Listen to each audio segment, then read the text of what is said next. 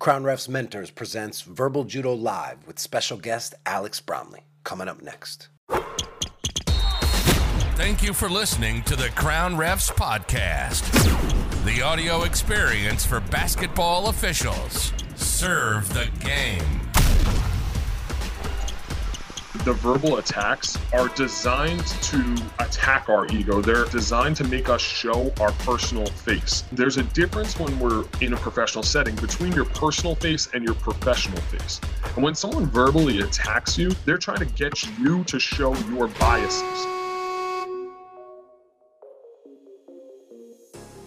Welcome to Verbal Judo Live on the Crown Refs Podcast, the audio experience for basketball officials.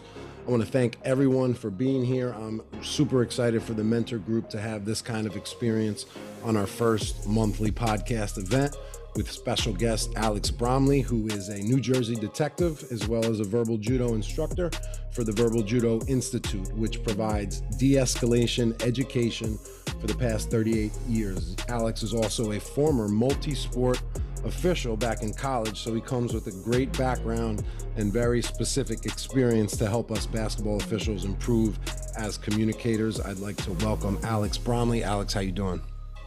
I'm doing great. I'm happy to be here. This is very exciting. Like Paul said, I had the opportunity and the fortunate opportunity at that to be a part of the podcast, the Crown Refs Podcast, which is, Paul says I'm a detective, but I enjoy teaching people outside of law enforcement more than anybody in the field.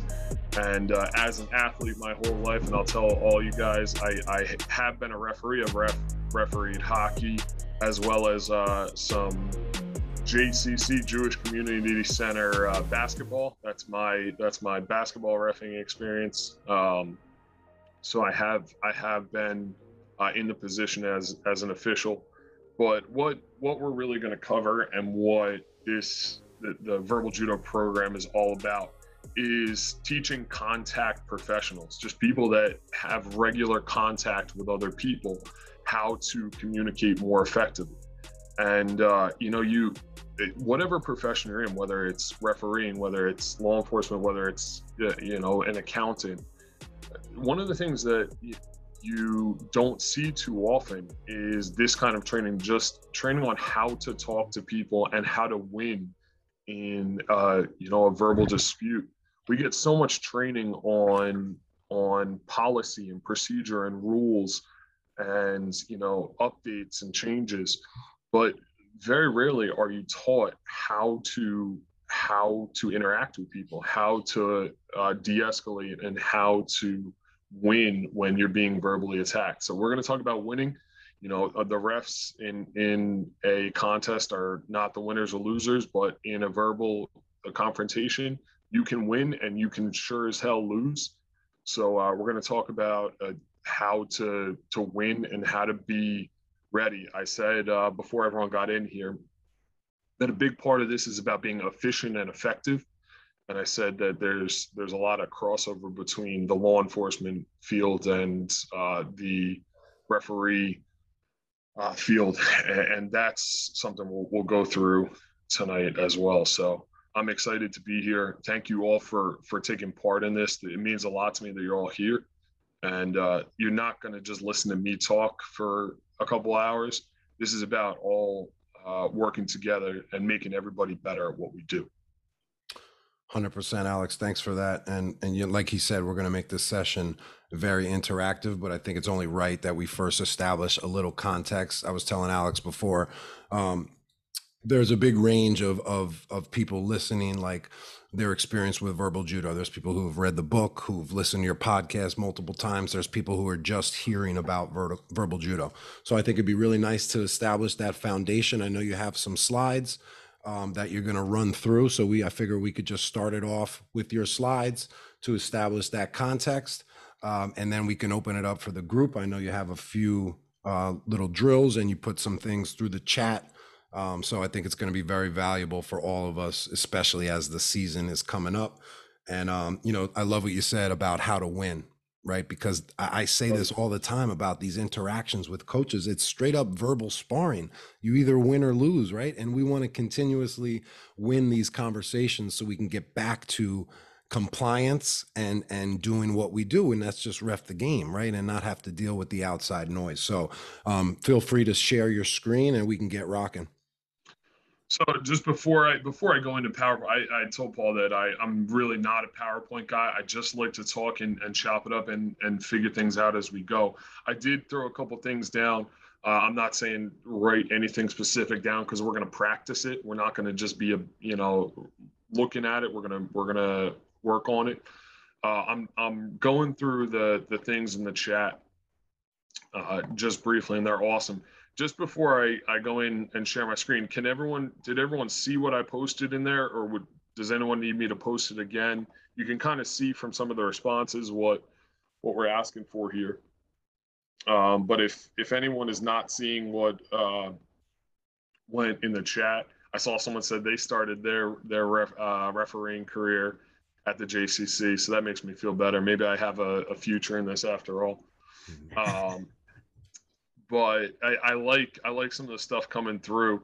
One of the ones that jumped out to me, I saw someone said that they must be a young, Zach, that's you, I guess, young looking referee. Man, talk about being in a position where people want to take advantage of you because you are, you have a young face, you have a baby face.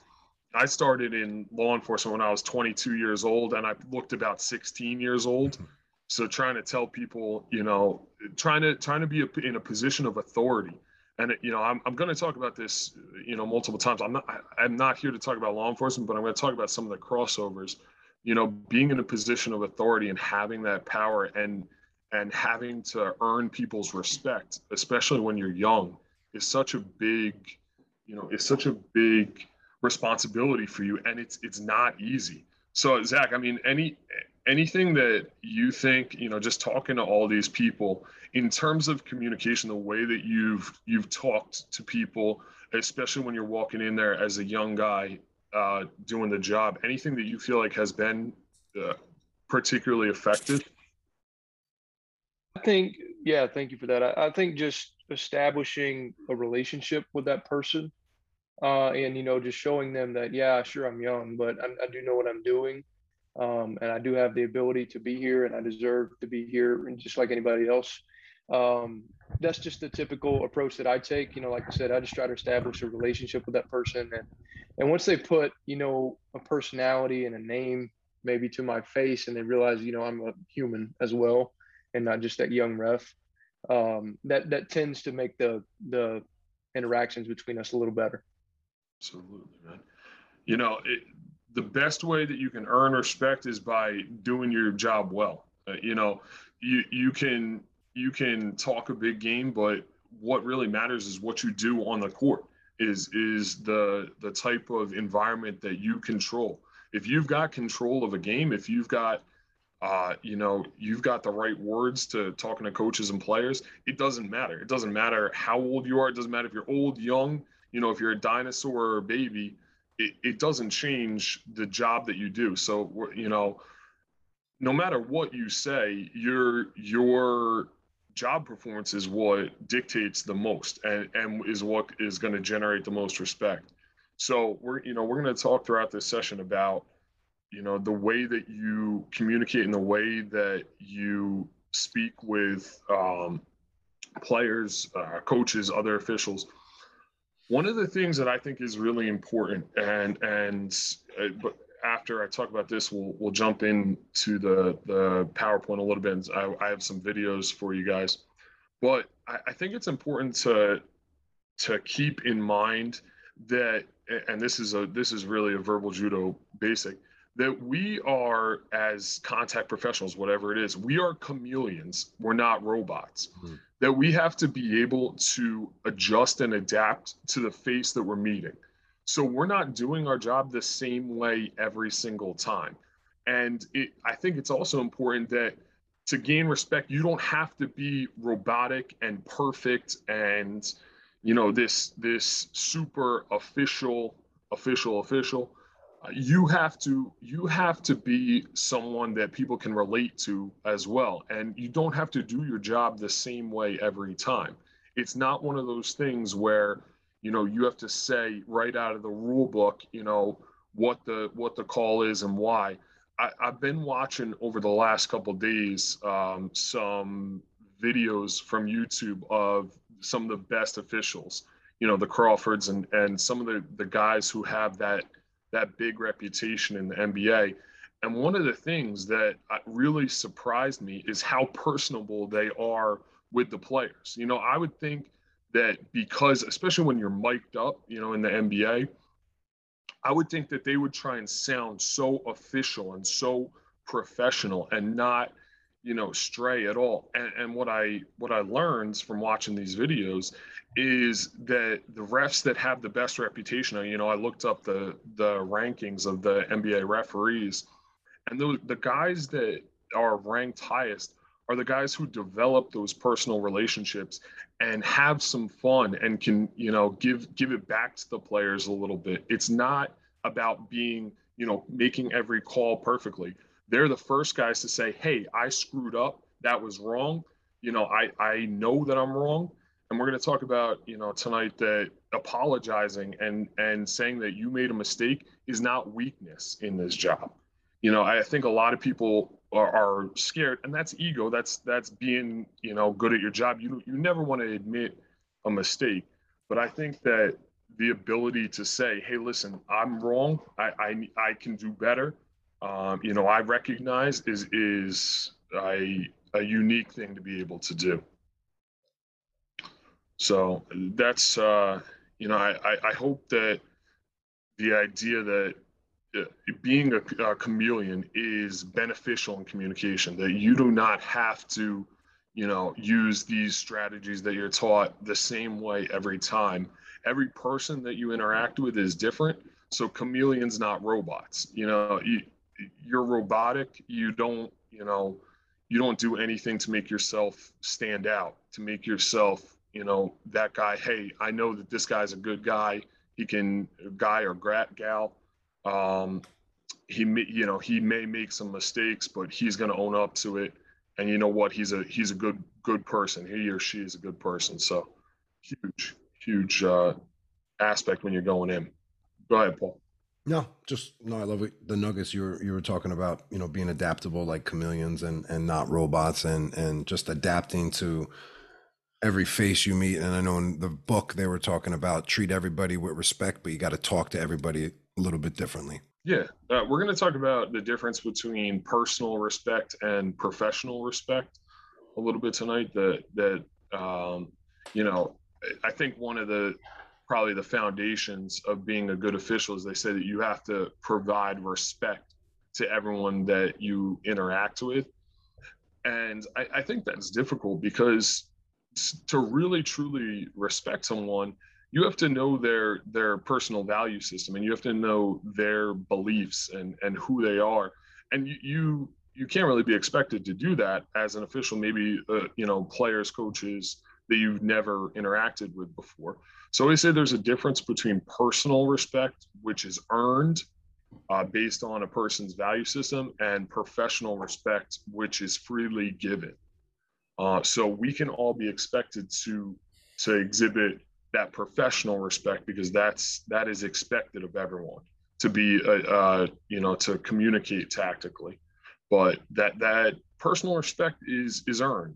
That's not something that you are going to give out to everyone who you officiate. So the difference is crucial there.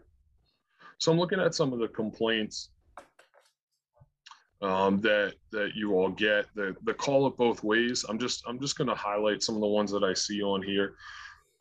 Play called on one end and not the other. You're favoring a team, the home team, whatever it may be. Your calls aren't consistent. You're not making the same call on the same play every time. Call late. Things that have been told to coaches in the past. You're the official. You're an official on the autism spectrum. That's a really unique aspect. We'll dive into that.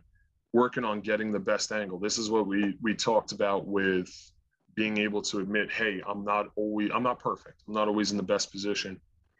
We can discuss this later on. You play and I ref. I love that. You know, that's a huge one. But we're gonna talk the idea of you play and I ref. Absolutely, there are two different positions as the player and the official. But I think that one of the things that we want to work towards is this idea.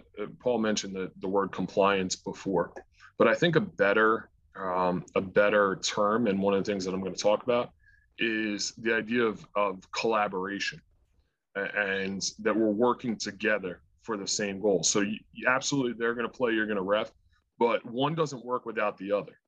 So absolutely, we want our players, our officials to comply, but we also want us to work together to make sure that this game goes in the proper direction. So we're going to talk about voluntary collaboration over compliance. Compliance is them doing what you say because, hey, you're the official. That's what they have to do. But collaboration is you and I working together to make sure that we put on the best game that we possibly can. How is that not a foul? Lack of consistency is a big one. And again, you're not standing in the same place. This game isn't going in slow motion. It looks different every time. Late whistle. I'm getting fouled. Okay, so I'm just taking a quick look at some of these, and these are things that I really want to dive into as practical situations. And what I'm going to do is I'm going to let Paul be the asshole ref or player tonight. I am usually, I will tell all of you when I do role play scenarios in trainings, I usually have to be the crazy person or the asshole. So I'm going to give Paul the honor tonight of being that. So he's going to get to lay into you guys a little bit, and we'll talk about some good ways to deflect, redirect, and get back on our goals. So Paul, you'll give me the reins here. Yeah, you're good. You can share whenever you're ready. Okay, beautiful. So I'm going to go through a few things in PowerPoint, and then we're going to get right back in and get to work here. I talked about, let's see, share screen, and we're in. Okay, so I talked a little bit about that this is not just going to be a class of officiating, that this is going to be verbal judo. Some of you may have missed it at the beginning. We call our class boardroom to bedroom. And, I'm not giving anybody bedroom tips in here. That's not what we're doing tonight. What I mean by that is that this class is designed to improve communication, not just professionally, not just in your chosen profession, or for a lot of you volunteering or being a paid referee, but also in your personal life and your personal communications. And one of the best, I work for Verbal Judo, so I'll always give a shameless plug for the book and for George Thompson, who created the program. And I'll anybody who wants it, I'll give you information about how to obtain the book. I hope some of you have had the chance to read it. If not, I highly suggest it. But I always talk, whenever I train anybody, I talk about this book, The Art of War. And I talk about this book and how it relates to communication today. You're going to see throughout the couple slides that I have here some quotes from The Art of War. You're going to see that they're highlighted in red at the bottom or sometimes at the top of screens. And I talk about this book because it's really amazing. It's used still for communication throughout the world. And this book is from the 5th century BC. So it's thousands of years old. And, you know, you kind of say to yourself, how does a book written that long ago relate to communication? And while a lot of things have changed in the world, you know, technology has changed and people have changed, a lot of the ideas of how to be successful in communication, and in this case, you know, when they wrote this book, how to be successful in battle and war, which I'm sure officiating feels like that sometimes. Sometimes it feels like a battle to get through a game. But we're going to talk about how, you know, things really haven't changed that much, that there are a lot of similarities in the way that we communicate as the people in the 5th century BC. And the true, you know, the truest term and the truest phrase in this book, the true object of war is to find peace. And I think that reigns true for a lot of officials, that the true object of an official is to make, you know, this game whole, to make it played fairly, and to make sure that everyone does so safely. And, you know, I've talked to Paul a few times about this, that anybody, any official who stands out, who is the star of the game, probably isn't doing their job right. So a peaceful game and a quiet game, while it may be boring, you know, you didn't get to make the big call, it is really what we're looking for. So, Paul, you have anything there as I go? Hey, anybody at any point, if you have anything, you know, please jump in. Anybody had a chance to read Verbal Judo? Anybody in the chat here had a chance to read Verbal Judo? I see Pedro, you said the audiobook. I don't know, Pedro, you mean the audiobook of Art of War or Verbal Judo? Verbal Judo. Yeah. Yeah, the narrative is really good. Do you find that you take some of those strategies and use them in a daily sense? Yeah, I think in the book they mentioned about using it on your spouse, and kind of, you know, like I find that can be kind of helpful, you know. Yeah. My girlfriend often accuses me, she's sitting in the other room here, she often accuses me of verbal judoing her. Or, you know, I think she unfortunately has listened to too many classes, to the point now where she knows when I'm you know, using some of these techniques on her. But that idea of you know, utilizing these strategies at home is huge too. And you're going to see some things. Anybody who has kids, you're probably going to see some phrases and some terms that we talk about, and you're like, shit, that happens a lot more at home than on the job. So absolutely, I'm glad that you had a chance. Luke, you also had a chance. Yeah, I read through it. I definitely need to go back and review it, but I did read through it. The biggest things that stood out for me was having empathy for the other person, to understand where they're coming from, so then you know how to communicate through their frustration, instead of just like taking it as a personal attack on you. You know, just taking a step back, break down what they're actually trying to say, and respond with empathy, you know. And then if you show them that respect and empathy, usually you can get them to think about what the actual issue is, instead of them coming with you with anger. That's awesome, man. The term, some people don't really relate with that term or know what we're talking about when we say empathy. And I always like to break it down. I think it makes it a little bit easier. What empathy actually means, the EM in empathy means to see. Empathy means through the eyes of another. You know, you mentioned that it makes communication easier. And one of the things that we're going to talk about tonight is this idea of tactical empathy, using empathy to your advantage. One of the things that I want to talk about, a lot of people that referee also play the game. So I think that it's important to be able to reflect and talk about, and one of the things I'd like to talk about tonight is when you are playing the game that you referee. You know, I've played hockey since I was 6 years old. When you are playing the game that you are refereeing, that you also have a job refereeing, what are some of the things that you have issue with the officiating? Like, what are things, empathy is great for another person to see it through your eyes, but what it means tactically is we are using another person's experience or seeing it through their eyes to our advantage. How can we be better? Because I know in the similar situation how I would react. So, what can I do to make sure that when I am in that position, I'm at my best?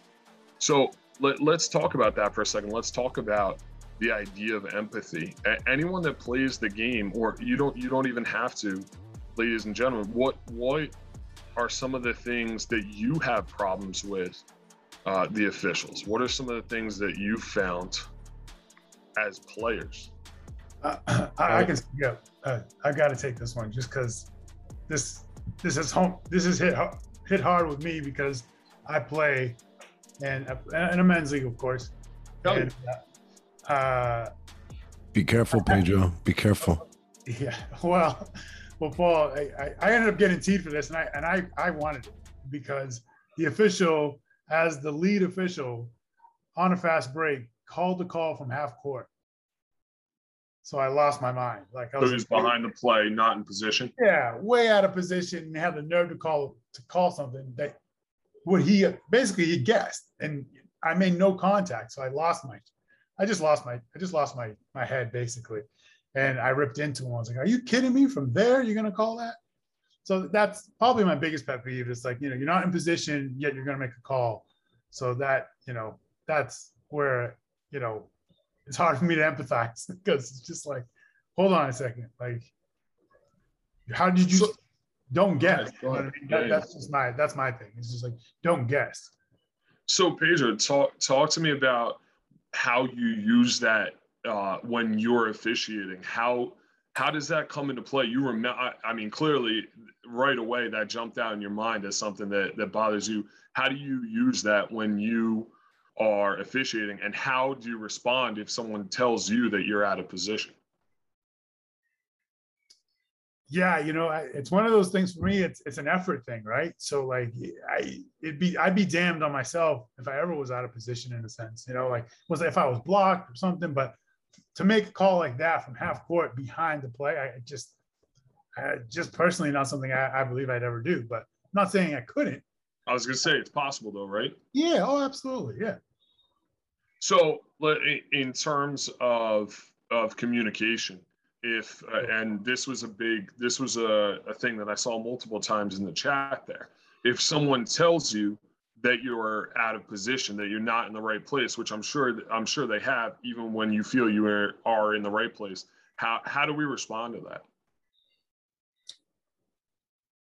My natural instincts are to say what I saw, So if they're trying to tell me I was out of position, I'm like, no, coach, I saw the player come down and hit the person on the wrist, or, basically explain my call, justifying my call and what I saw and why I called it.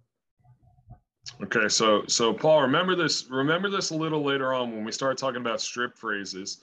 We're gonna let you chew into Pedro a little bit. Tell him he's out of position, and maybe use some choice words for him, and we'll let him deflect, redirect, and get back on our goal of a clean game. So we're gonna practice that. So I like the way that you answered it. I think that absolutely, you got to give your perspective, and we're gonna talk a lot during the session about the importance of winning the race to the why.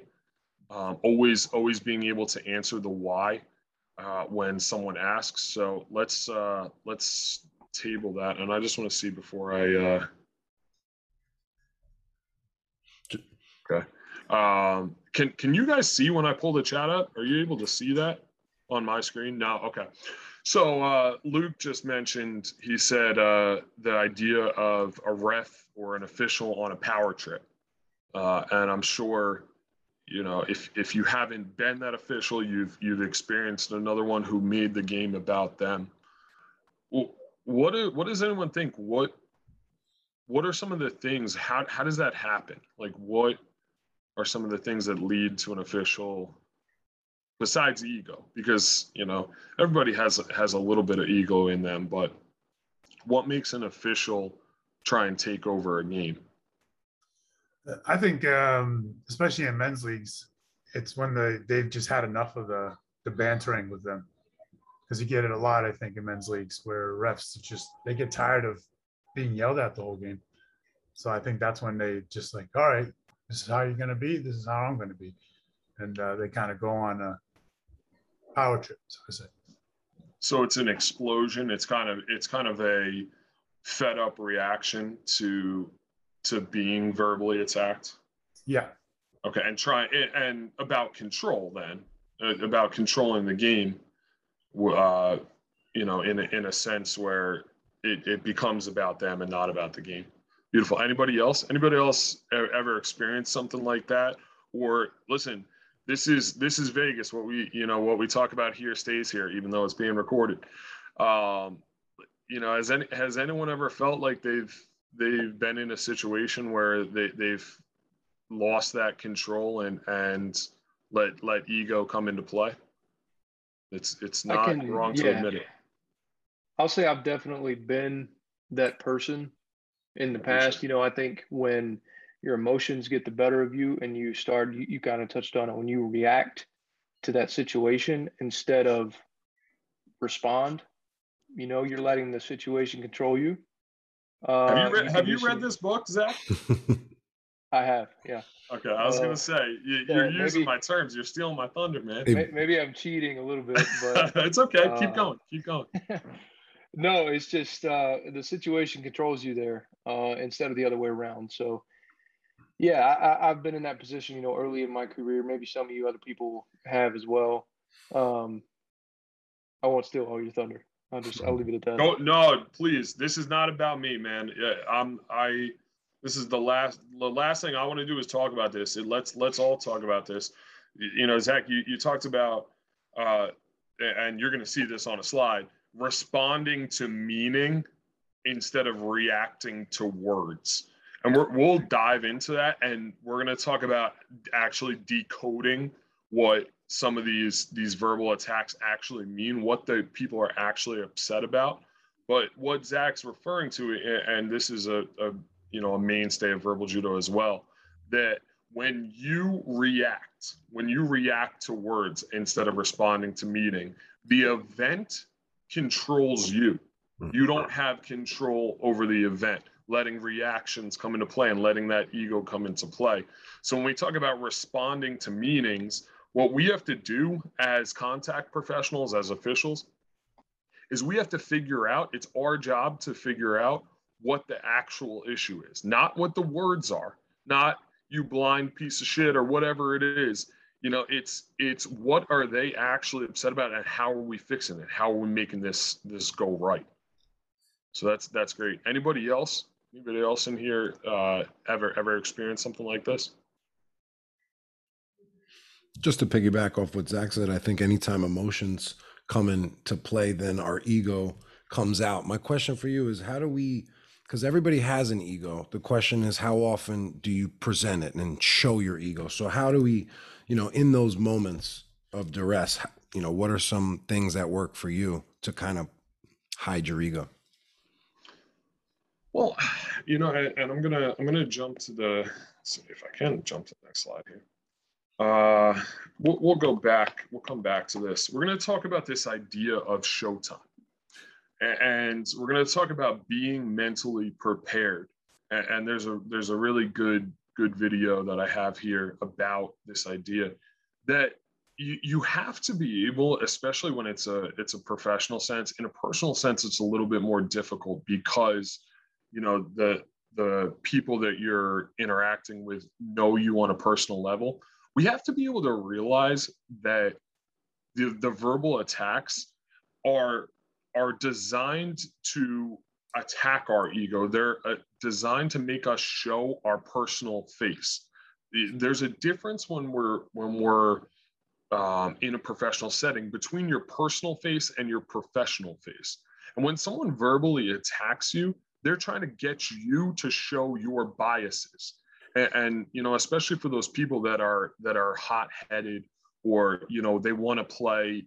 I like the example of the game Dozens, the Yo Mama game, that, you know, the back and forth is a person, if you're going back and forth and you're verbally attacking back, that you've lost in communication. We're talking about winning in verbal attack. You've lost at the point where you're going back and forth.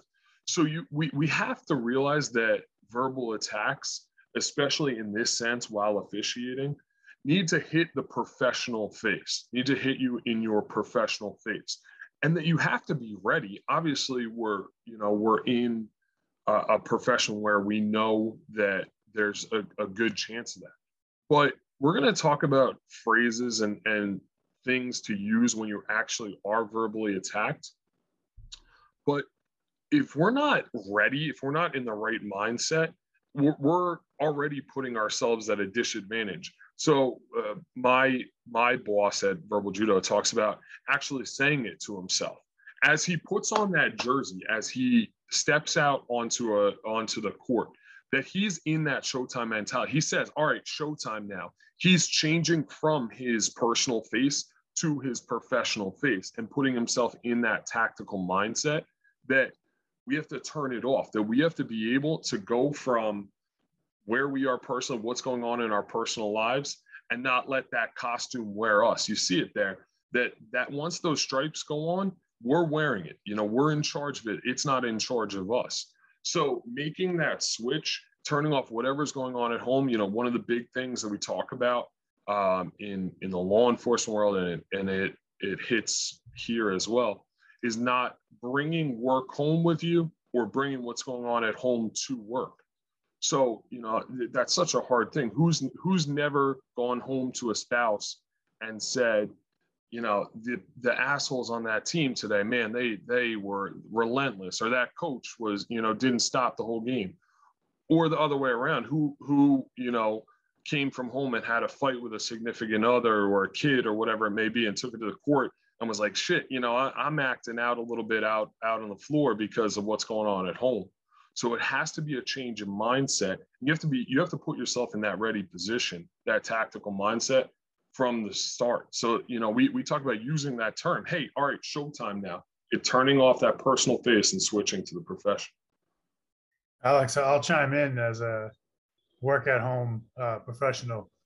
It's very hard to switch it because I'm in the same atmosphere, right?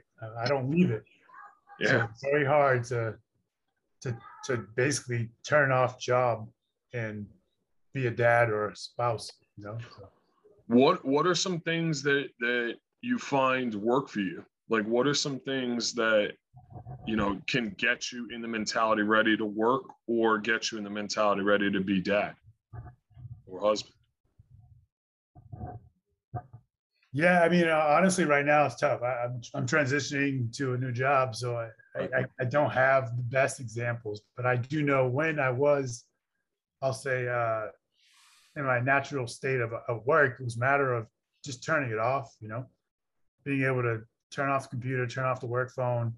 All right, it's 5 o'clock, time to go enjoy the family. So things like that, I know were big for me. And I do turn off on the weekends, but, you know, during the week, it's hard to really, I guess, unplug. So. Beautiful. Anybody else have anything that you feel like works for you? You know, you're having a shitty day and you're out on the court, or anything that puts you in that mindset, in that showtime mentality?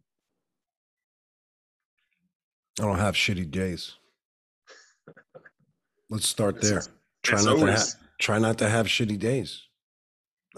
Now we're entering a mindset discussion now. Yeah, and you know what? This is about practical and effective. Mindset is great, but your mind doesn't always, you know, work with you. You know, you have days where you know you're in a whole different atmosphere.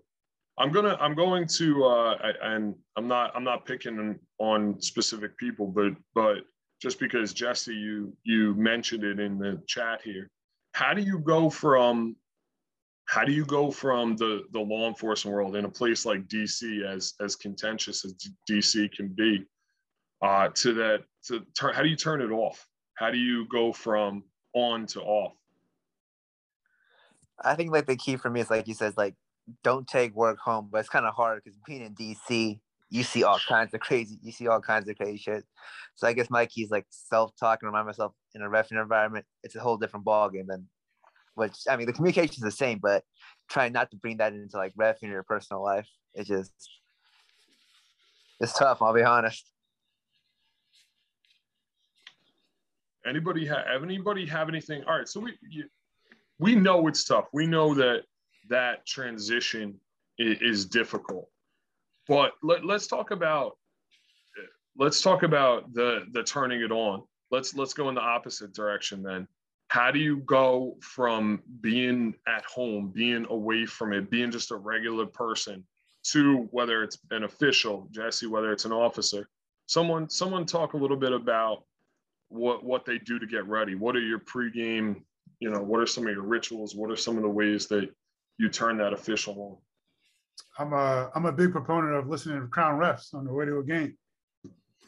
That mindset. Shameless plug right there, Paul. Yeah, there you go. Yeah, absolutely. He speaks the truth, though. He's speaking from the heart. Speaking from the heart.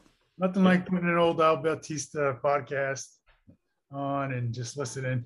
But for me, I mean, I think it starts from there, from the car ride. That kind of gives me the time to defuse. Then you get into the locker room, you do some pre-gaming. It's more again the mindset. Talking to your partners about who the opponents are, what we're looking for, points of emphasis this year. I think those are all things that help me to like, all right, there's a game going on. I got to be a ref. I got to be a one part of this 3-man team, and we're going to go out there and do the job accurately or as best as we can. I like to visualize.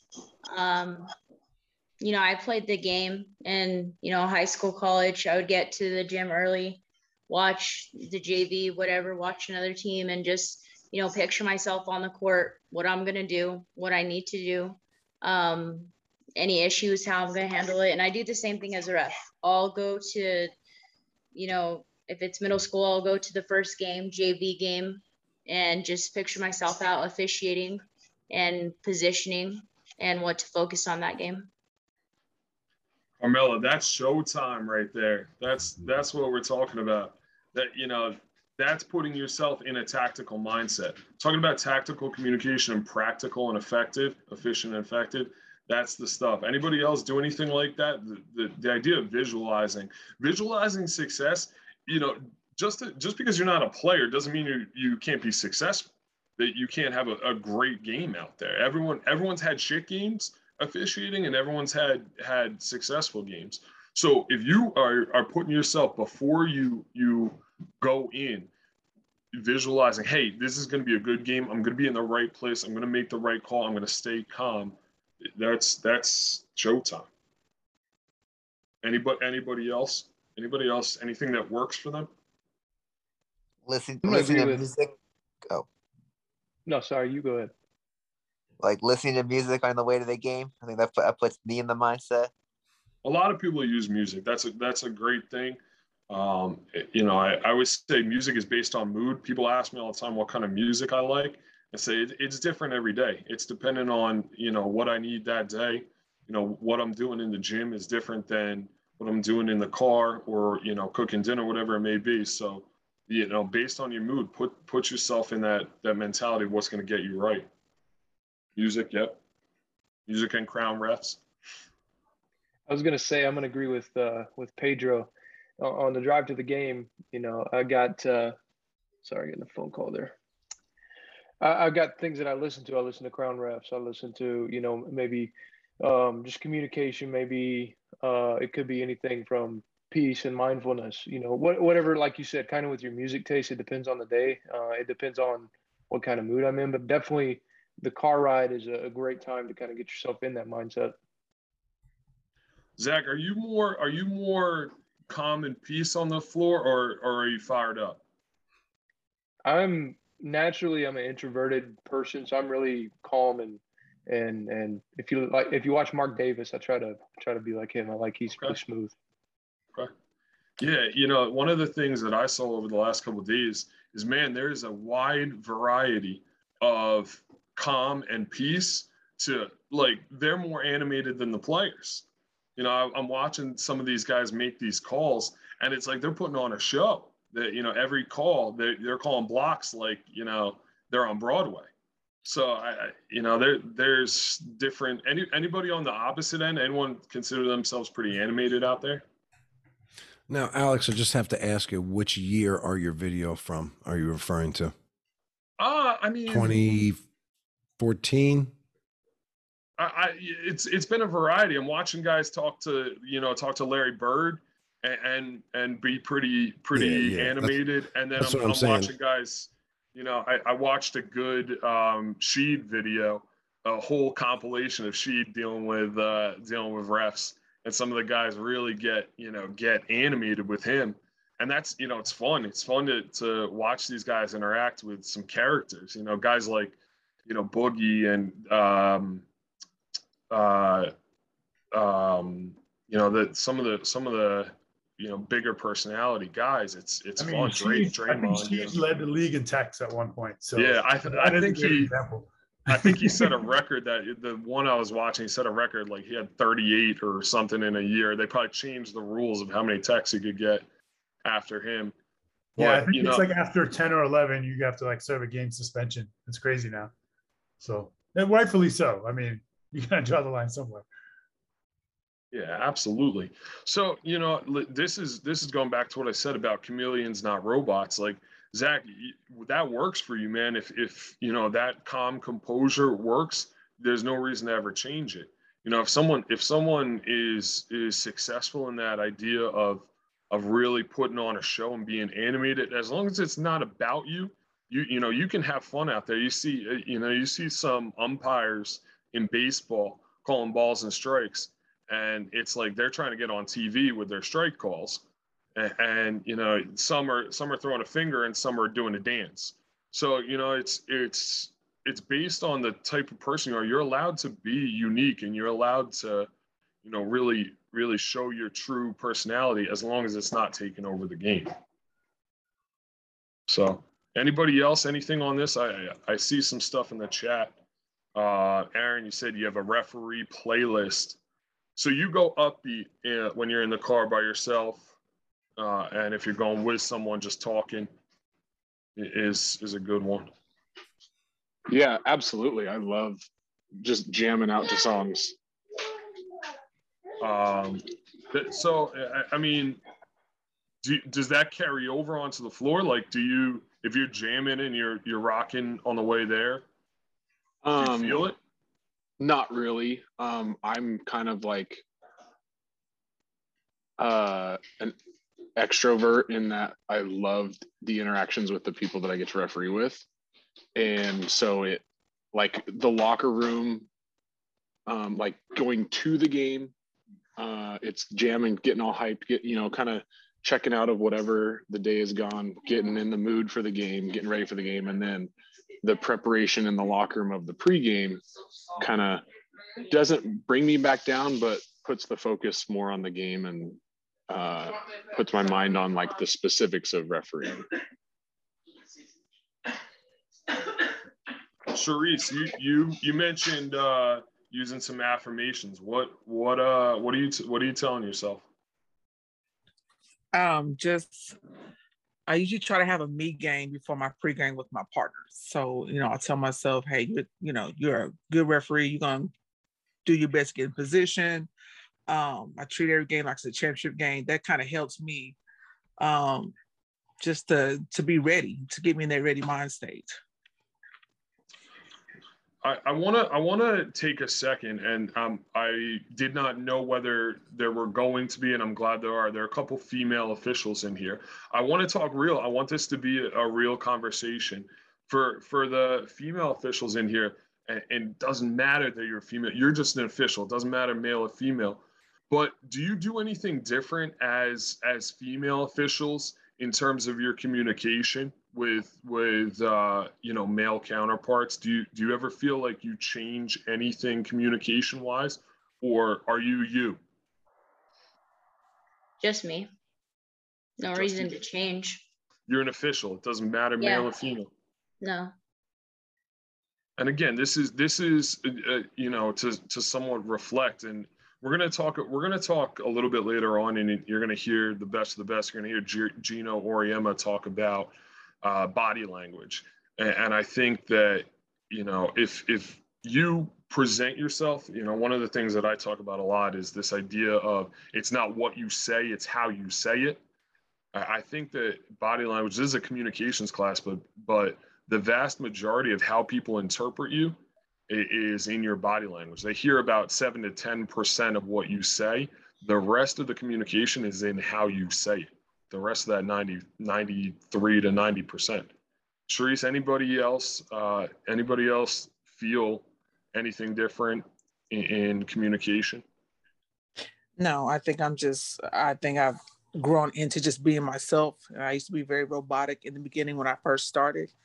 And just being who I am, I can be goofy and silly at times, but I think a lot of times for me now, it's like I try to establish a presence, walking in who I am and just being me for the most part. You mentioned the word presence. When you talk about this idea of having a presence, what do you want to exude as you come in? That I'm confident in what I'm doing, that I'm sure, consistency. I can be very loud at times. I sound different now than I do on the court. And I think that's just out of habit from me being a teacher and talking to students all day long, how to kind of not scream, but but project my voice out. Yeah. So yeah. This is for everybody. Anybody feel like they have a different voice officiating, that they use a different voice when they're officiating than their normal everyday speaking voice? Yeah, absolutely. I'm not a teacher. Much respect to being a teacher, by the way. But it's I don't know, it's a professional tone, maybe a professional volume. I don't know. It's maybe I would put it, for me, it's like when I put on the stripes, it's a different version of myself. You say a different voice. I'm saying maybe a different I don't know how to put it. Just a different version. Yeah. And again, that's not wrong. You're not being fake. You're putting on the face that you need to meet the people that you're going to meet. And again, it's not the same every time. It's that chameleon mentality. But a lot of people, when they get into that professional atmosphere, a lot of people will tell me that I speak differently when I'm conducting an interview or teaching a class than my everyday speaking voice, the way that I talk to people, friends, family, whatever it may be. So there's nothing wrong with that, but owning it and knowing it is important, to know that you're utilizing that, and you're utilizing that to your advantage. If you're getting the complaint that you're abrasive, or that you may come off as kind of a jerk as an official, maybe that's something that you do address, is maybe my voice, my tone, my pitch, my moderation may be off. And that's something we talk about, affirmations, working with yourself on how to maybe soften the way that you speak to people and the way that you talk in an official capacity is something that you can change. There are things about yourself that you can't change, your gender, your height, your whatever it may be, but your voice and how you project yourself and how people interpret that voice is certainly something that's malleable. So something absolutely to keep in mind. Anybody else have anything there? Please, feel free to jump in at any time, whether it's in the chat or on video. This is everybody. I appreciate so much everybody taking part in this and talking, because you're the ones that are doing it. I joke that I refed JCC basketball, but you're the ones who are, you have a game tomorrow night and you want to be ready to go. So I see, people talking about the importance of warming up, that, stretching and telling yourselves, you've been there before, you've done this before, you've done it right, is effective as well. I love that. I love the idea of actually warming up. Being warm and being loose when you hit the floor is huge. Aaron, you can I see you? Where you at, brother? Let's see if he looks approachable. I was gonna say I want to see him. I want to see if he's got a. Oh, come on! You look like a nice guy, man. I don't know what they're talking about. I have, when I'm concentrating, my face is very blank. Yeah. So, and if I'm focusing or having that internal dialogue, then my face is just blank. And so I've had coaches tell me that I don't appear approachable in the game.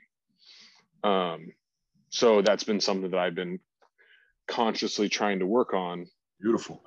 Through just like smiling at my partners, or sometimes, and I've gotten some really good feedback of what other officials that when I'm thinking like, all right, who do I think is very businesslike and doesn't appear approachable? And so I've asked them, like, what do you do? How do you, and it's a lot of it's, find out some personal information about the coaches if you can, and try to relate to them personally outside of basketball. Try to check in with them at some point in the game, like invite the conversation. Hey coach, how's it going?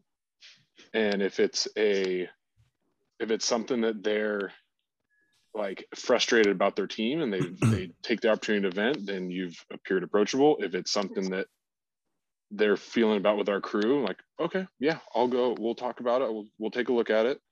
And, it may not ever be anything that we see, but at least inviting them and saying, hey, I am approachable is one way to appear approachable, even if my facial features don't necessarily say it.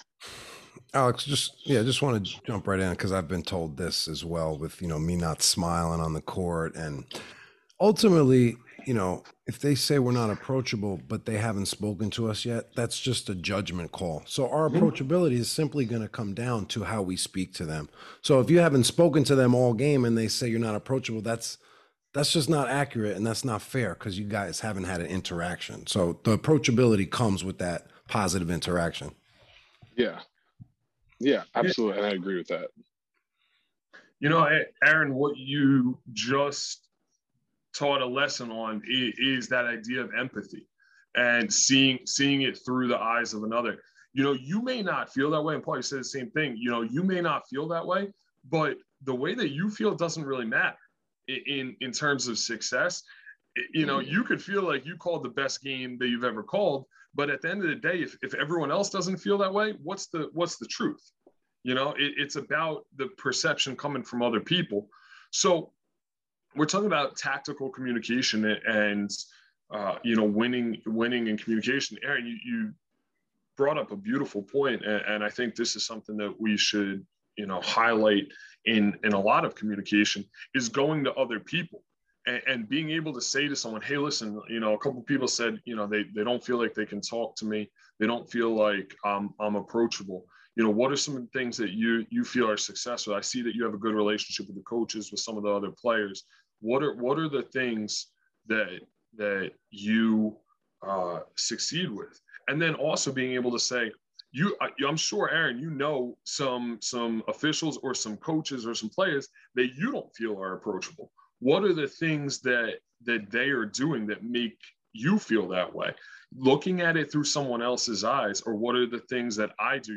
You recognize that, sometimes you got that stone face on, and that, you're not unapproachable, but you're concentrating.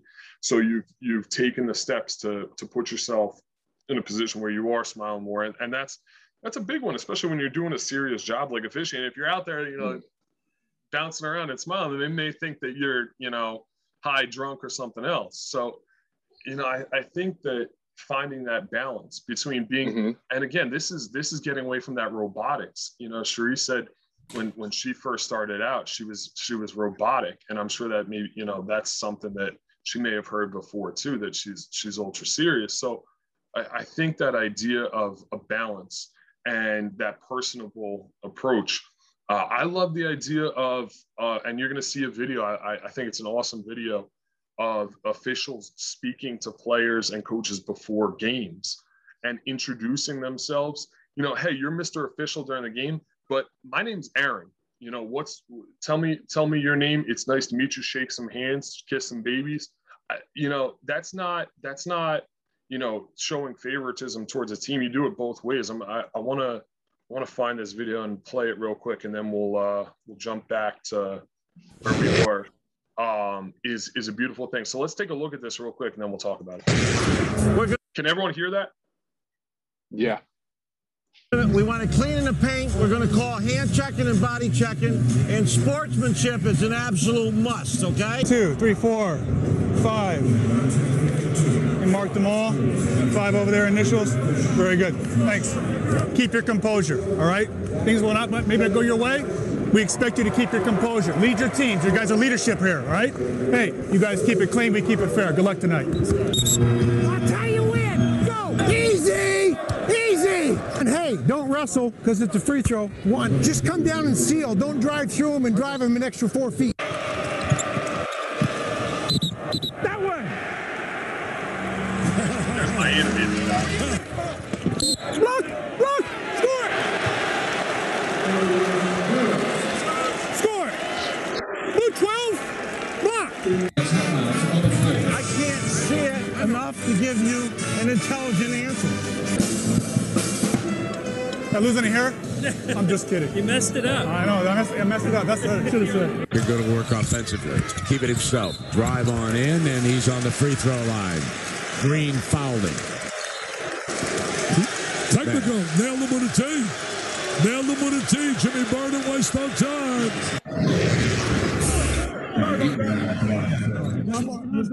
No disrespectful. Yes, sir. 35. Body in here. Tommy. It's last to touch, first to touch. 33. No more gestures. You hear me? No more gestures. Do you hear me or not? Okay. 22 and 35. Use your feet. This way. Block. No way. He's not there. 1. Well, it was close. I didn't think you quite had position. I read it. I knew he was going baseline. Did you? Baseline was way over there. Yeah, he went. I didn't think you quite established a legal guarding position.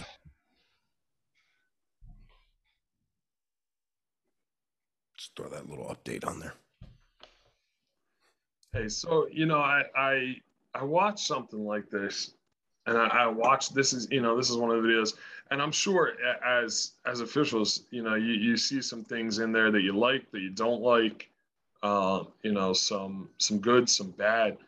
But one of the things that I saw the most is that personability, you know, that the avoiding the robotic calls. And the one guy, he's jumping when he's making calls, you know, it's pretty neat to see these guys at the highest level, you know, and you see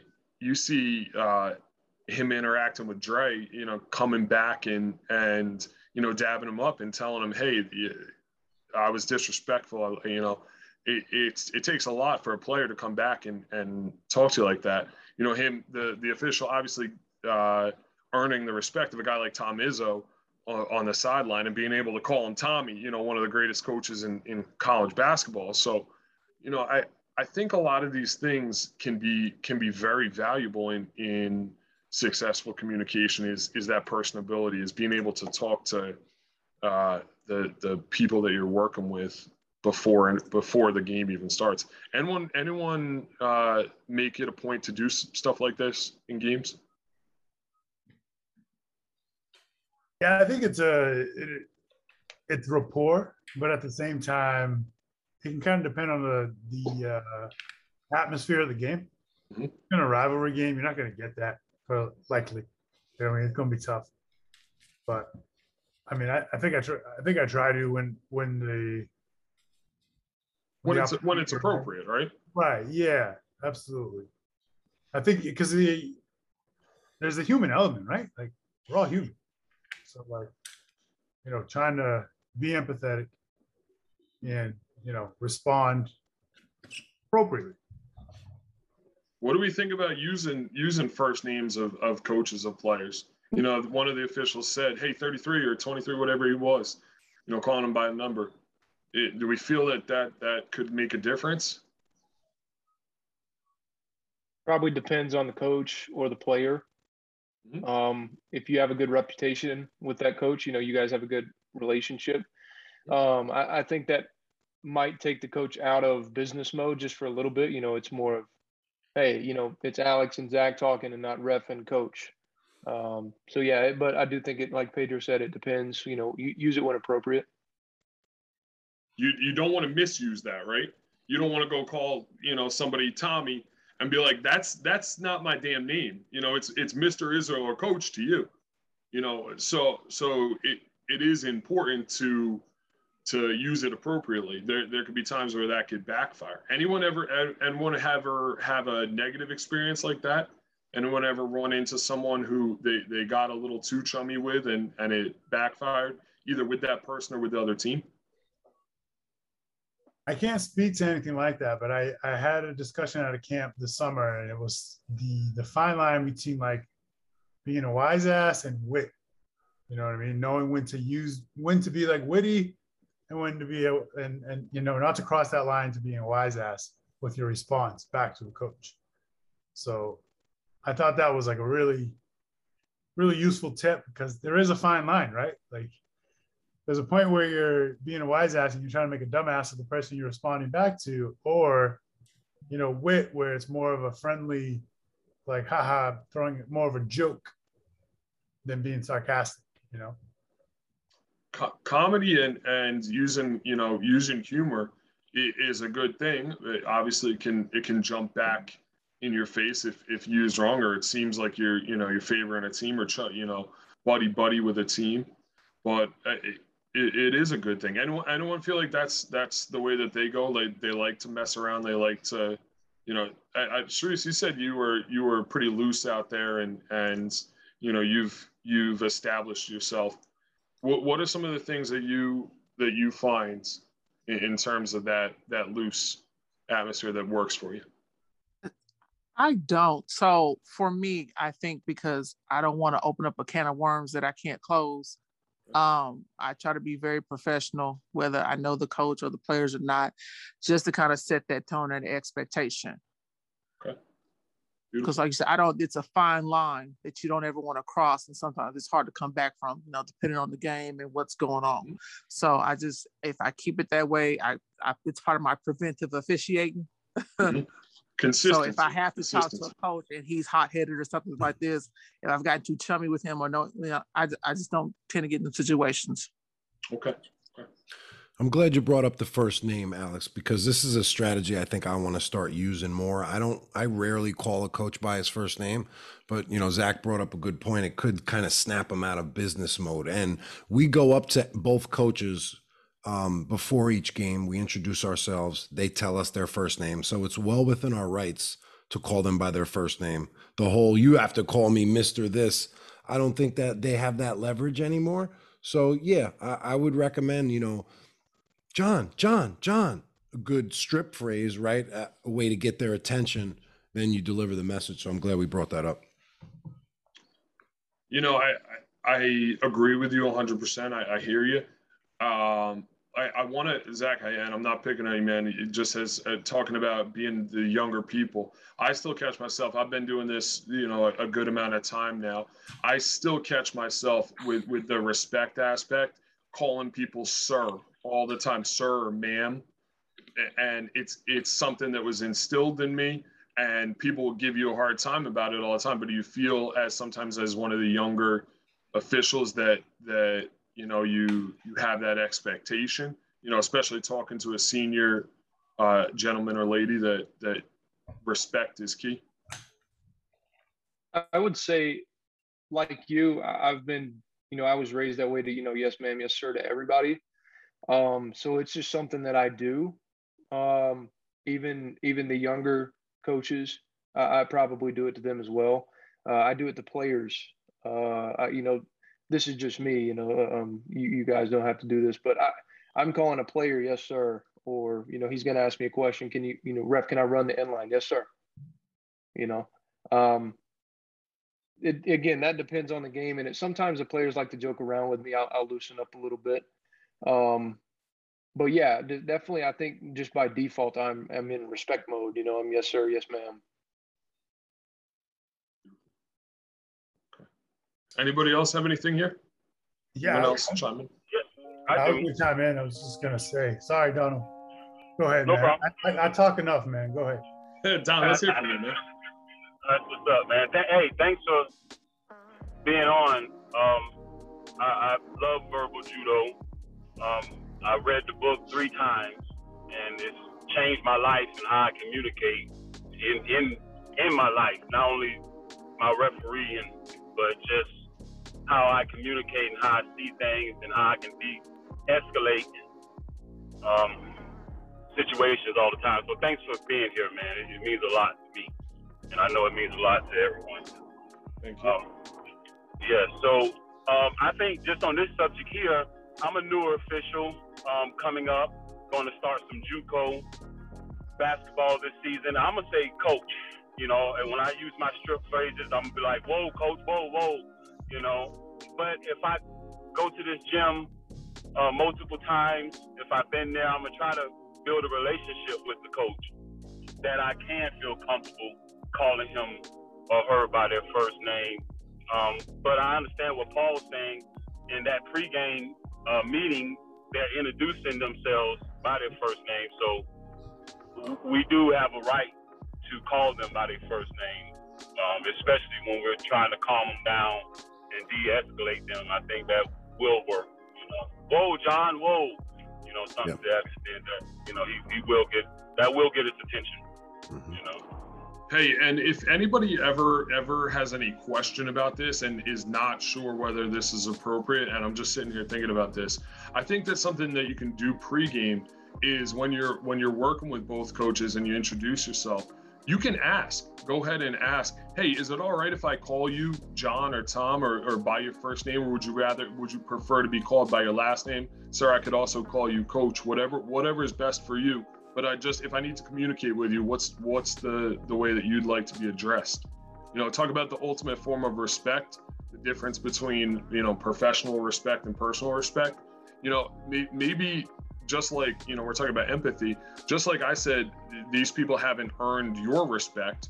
You haven't necessarily earned theirs yet either. So, when we're talking about respecting people and the way that you address them, one of the really good ways to start off strong, and we want to start strong because science says you have 7 to 10 seconds to make a first impression on someone. That's all the time that you have to give them everything that they need to know about you. So that's pretty much your introduction, your tactical introduction.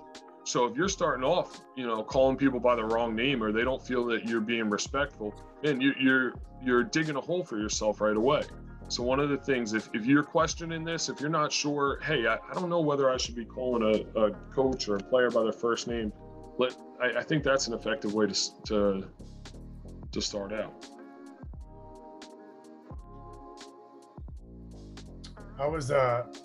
I like to, as we call it, really test my waters in the AAU environment, where it's what we call the Wild West. So that's when I really like to just try everything out, either wit, charm, like whatever, anything I'm working on, just go out there and do it. And I think that's my practice field, but still doing my job at the same time. You know what I mean? I'm still there to serve the game, and but that's where I like to consider my practice field. So it is a chance, because AAU coaches aren't your average coaching professionals, I'll call them.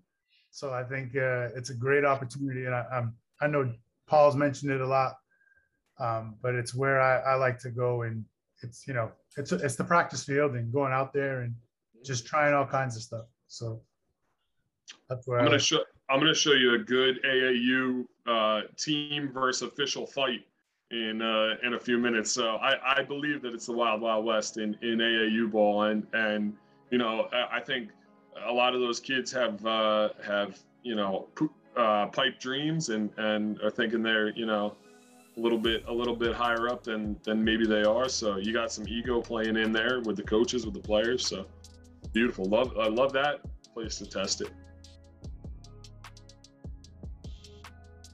Anybody else before we start talking about dealing with difficult people here?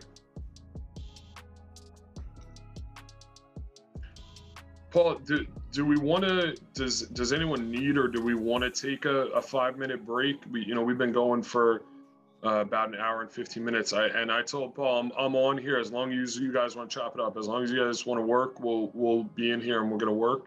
I'm not going anywhere. I know it's, you know, probably 3 a.m. now for my man in Ireland. So. Oh, he's sleeping. He's out. But you know, if you guys want to take a couple-minute break, what do you think, Paul? I'm good. Everybody good to just keep going? I mean, feel free to, you know, come and go at your own leisure. Appreciate Alex being so available for tonight. I mean, are you good? I'm good, man. Okay. Yeah, absolutely. Cool.